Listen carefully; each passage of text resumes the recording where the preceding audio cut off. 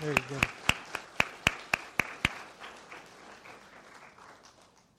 Thank you guys so much. God's got big plans for you, Riley. You heard him. You heard him, Riley. Well, who's ready to study the Word? You can open up your Bibles to Hebrews chapter 11. And I was looking to this Sunday, and I knew I had one Sunday in the midst of August, and so I have to kind of, it's not all completely blindfolded, pick a spot in the Bible. But it was kind of an assigned scripture for the day, and I thought, well, let's just go and open this and dig in. And I don't know that if you've, I'm sure this is true, but if you've opened the Word and you start reading and you realize it's absolutely perfect custom fit for you, just right there. I mean, you just know it was God had you in mind or something when you read it, and how it really ministers and speaks to you. That has so been the scripture for me today, and I know that it seems like He geared it for me. I'm sure He's geared it for many, many of us, all of us. But considering the time, considering some of the things that the church has gone through, considering loss and grief, and this is a really important scripture. And so I really hope we can internalize this and hang on to this scripture. Before we dig into it, let's pray that God would open our hearts and our minds. Let's start off on the right foot here. Father, we're about to open your incredible gift to us, your word. It's been written and been handed down through so many generations. People have died for it, preserving it and handing it down because it has answers for us. And so, Father, we don't take this time lightly. Instead, we want to open wide our hearts to you. Let this word sink into us. Help us to apply and help us to hold on to you for time and eternity. We pray this in Jesus' name. Amen. A little bit of context. Hebrews is a fantastic book. We don't know who the author is, but he was written to a group of Christians that are Jews. And so they have a heritage, they have this past, they have all of the Old Testament the prophets and people, patriarchs and things that they look back on and they hold on to. But the context, the life in which they were living was a difficult one only because they had been in decades now into persecution. The church would gather, would worship together, they would praise God together, and then something would happen where somebody was going to squish out these Christians. And so it became a really, really difficult time, and the Christians, some of these Christians were reverting back to old ways, but also some were abandoning altogether. And so the writer is hoping to grab a hold of their hearts to say, hold on a second, guys, do you remember what you know to be true? Do you remember what it is that you learned? Did you remember what people saw happen? And that is Jesus' life, His death, and His resurrection. Many people saw, and they knew. And some even touched His side and His hands. They saw the holes. We can't deny that this really happened. And so the writer is trying to, in a very passionate and powerful way, elevate Jesus as God. He is everything. He is life. He is sovereign. He was there in the very beginning. He's with us now. He will be there at the very end. So the whole point of this is to help the reader gain a godly perspective. The big picture. And so this scripture is so good, but he's going to give us a little bit of tools and reminders to help us so that we can have faith. And so we have this, verse 1. Now faith is confidence in what we hope for and assurance about what we do not see. I think many of us have read the scripture before, but let me give you a few Greek terms here. Faith, or the word pistis, means belief, trust, or conviction of the truth.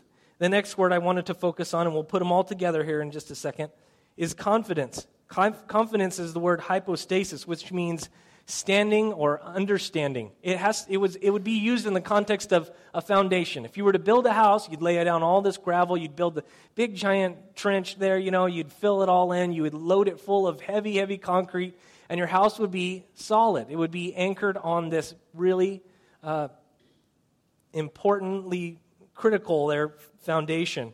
One gal came up after church and she says, "You want a little lesson in Greek?" I said, "Yeah." She says, "That word there has to do with the foundation, but if you think about a foundation, a lot of the foundation is not seen. You may see a little bit of it. And she says, and so it is with our faith. There's a lot of things that, in the depth of our life that the world may not see or understand, but yet at the same time, it's our anchor. It's our foundation, and it runs so deep as we hang on to the Lord Jesus. The last word there is assurance, translated from Greek, the word is elengos, which means proof or evidence. And so if you put the whole thing together, it's this truth is our foundation for whatever comes later. But we know what that whatever is, right? It is proof even though we can't see. Have you ever seen those books? They're called Magic Eye books. We got into them big time when we were kids, but it looks like computer, like digital print, but you can't make out any particular image unless you hold the book just right, you tip it, you cross your eyes a couple of times, and you hold it, you do a little trombone with it, and all of a sudden you see the picture goes boom, right there. And I had friends that would try this, and they could never do it. They would just, you're kidding me. There's nothing there. This is just a lie. And I would say, no, it's right there. I can see it. And it's a car. Can't you see? But it's just the same. We know it. We felt it. We've seen it. We've tasted of the goodness of God. I cannot be convinced otherwise. If that's you, so say amen. You hear all the voices. We know that we know because I've seen it. I've tasted it. I felt His goodness. Though I didn't see Him hang on a cross, though I didn't see Him resurrect, we sense it in our hearts. There is no other way to say that. If you had known me years ago, you would say there's no way this guy is going to make any changes and going to make any progress in character and life or goodness. Yeah, Wayne's laughing at me. It's true. I think many of my friends would all agree. It's only by the power of God that He transforms a heart.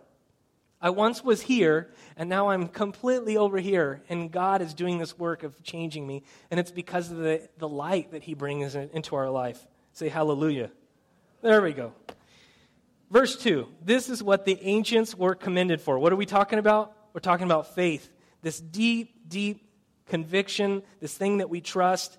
It's even translated substance, so it's this tangible thing, this faith. But it's our beliefs, and the ancients for time, all the way back, were all commended for it. Not for works, not for all their good deeds, but for faith. What is this thing? Faith. So we're going to go down a little bit down memory lane here, and you'll see a lot of characters. I'm hoping you really love the word because you're going to hear a lot of it today.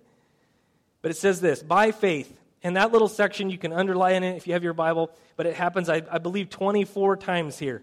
But by faith, through the things that they knew to be true, their conviction, the trust that they had, we understand that the universe was formed at God's command so that what is seen was not made out of what was visible.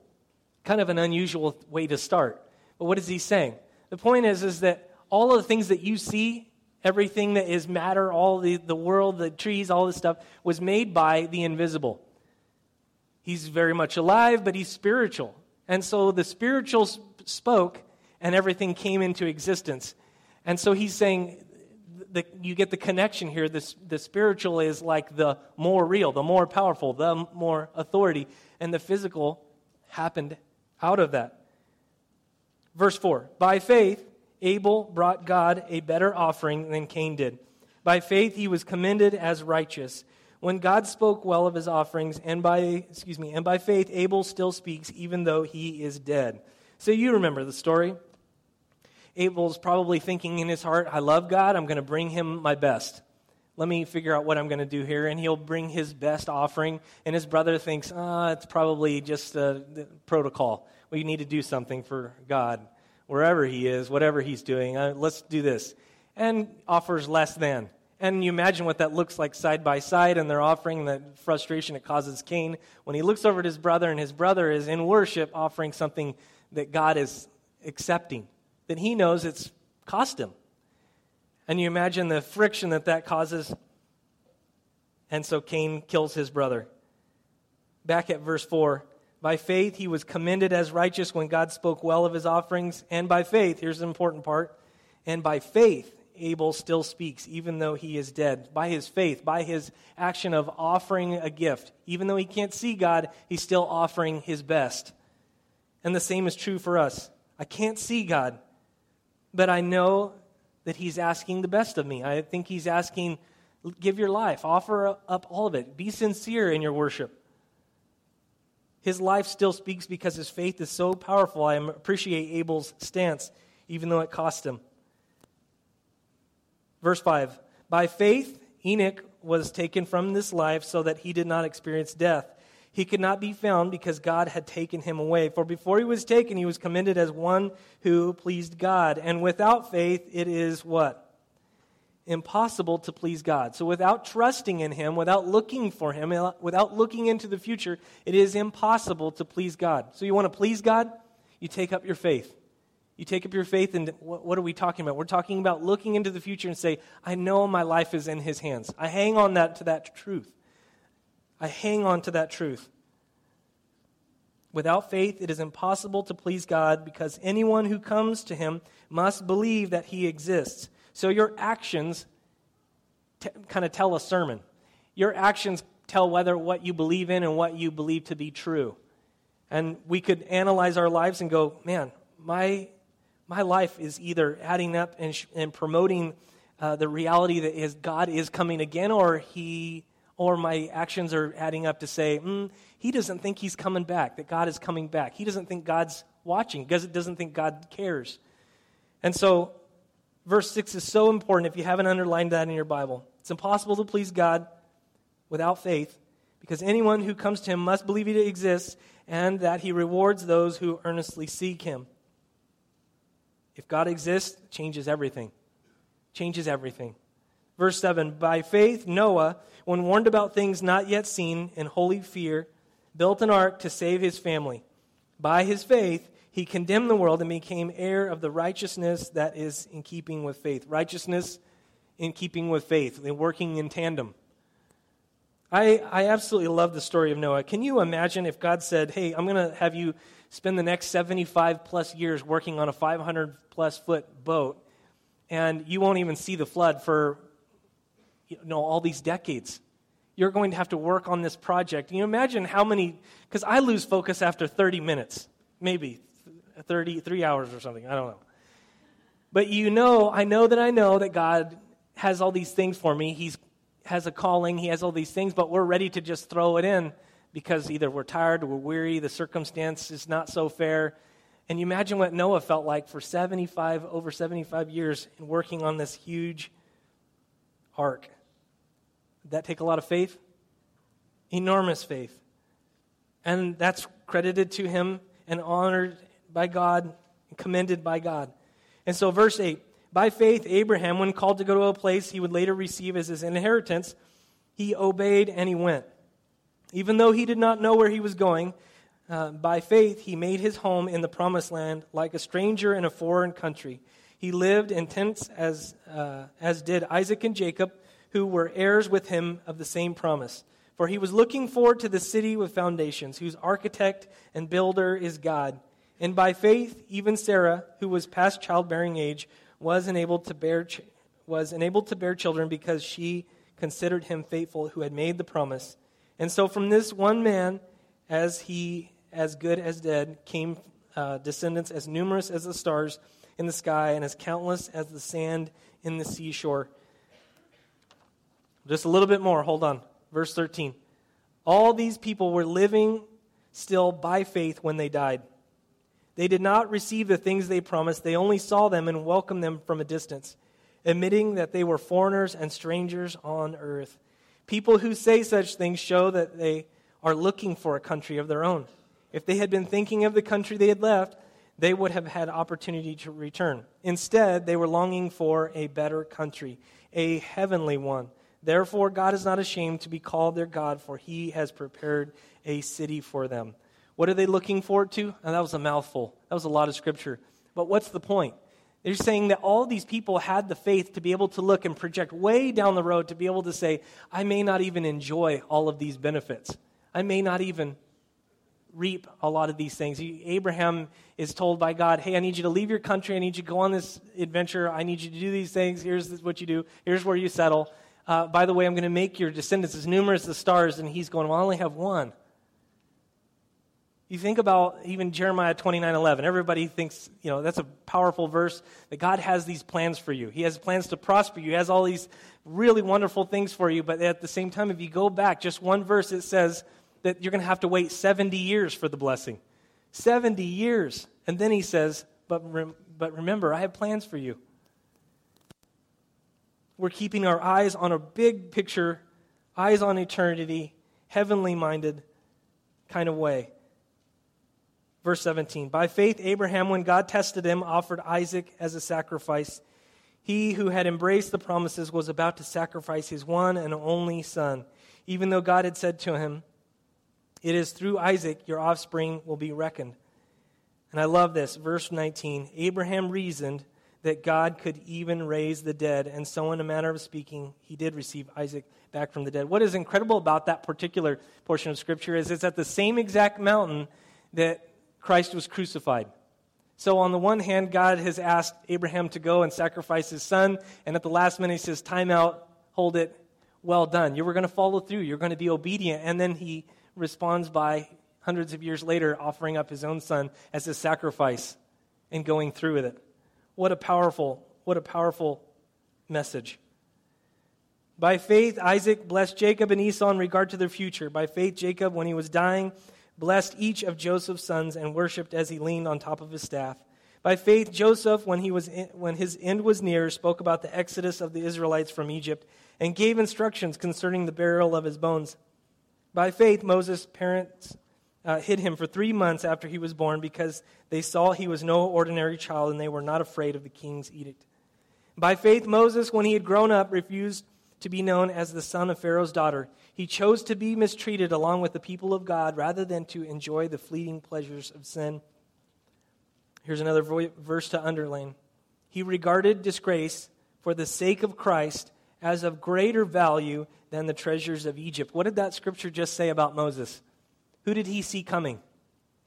He saw Christ. And Christ hasn't yet been born, but he could see God's plan. He could see what Christ was about to do.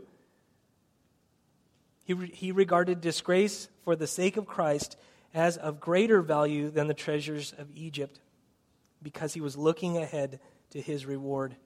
Faith had totally led this guy through an enormous struggle. It led him to pain, and it cost him so big. But Christ was worth it, even to Moses.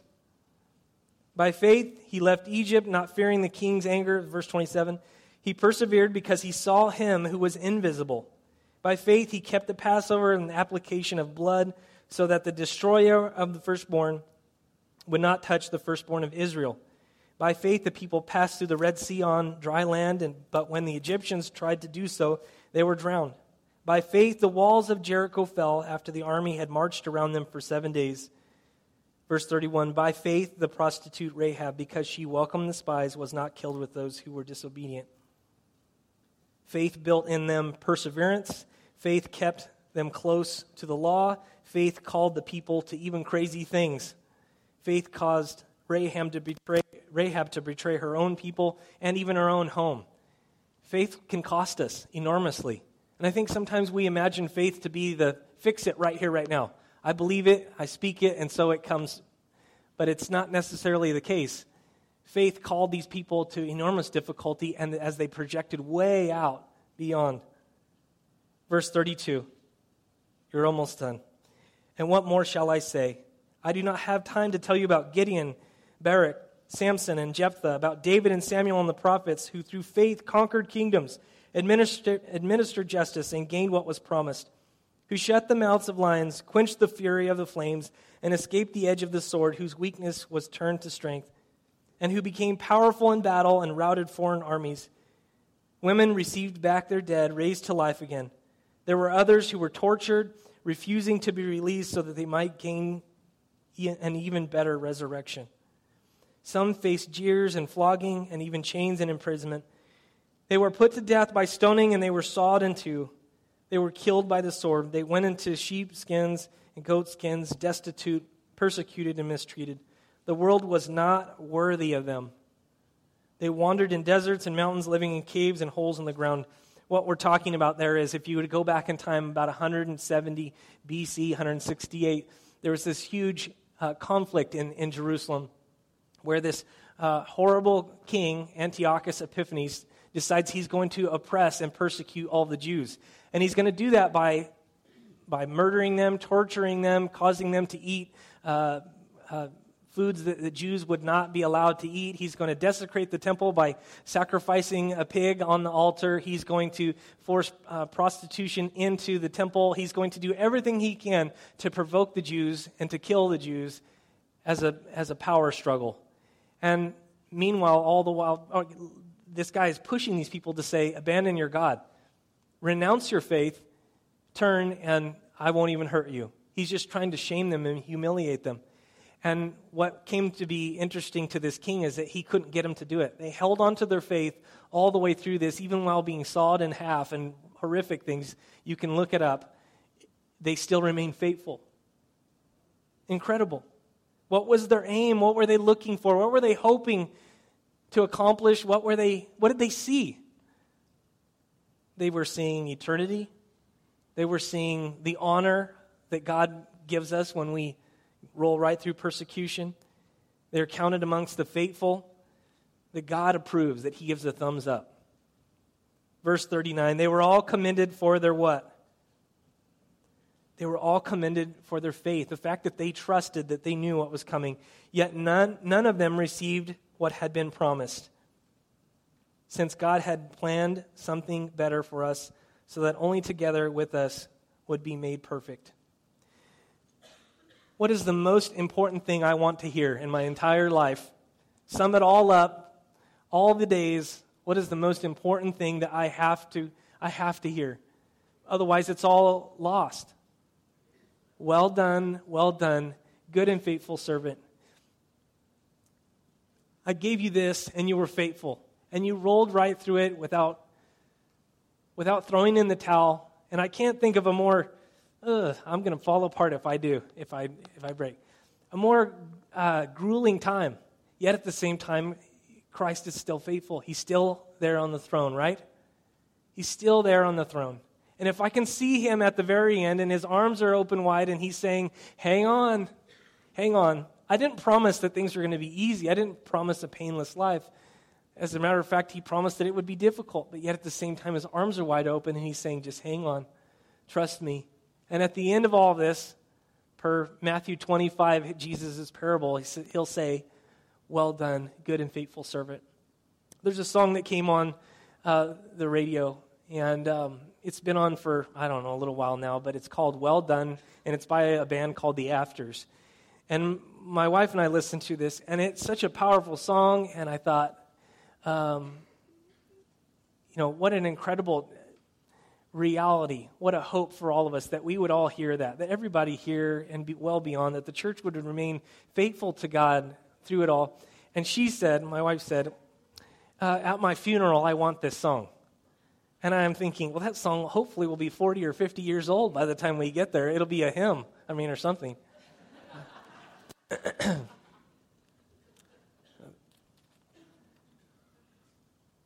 But I want this song to be our reality, whether or not it's played at a service or not. And I need it to be true for all of us, that we would hang on and be faithful through the days that are yet to come, and even today, that we would be faithful to him. Can you grab my folder? The song, Well Done, Good and Faithful One, welcome to the place where you belong. Well done, my beloved child. You have run the race, and now you're home. Welcome to the place where you belong. Lord, would you pray for us?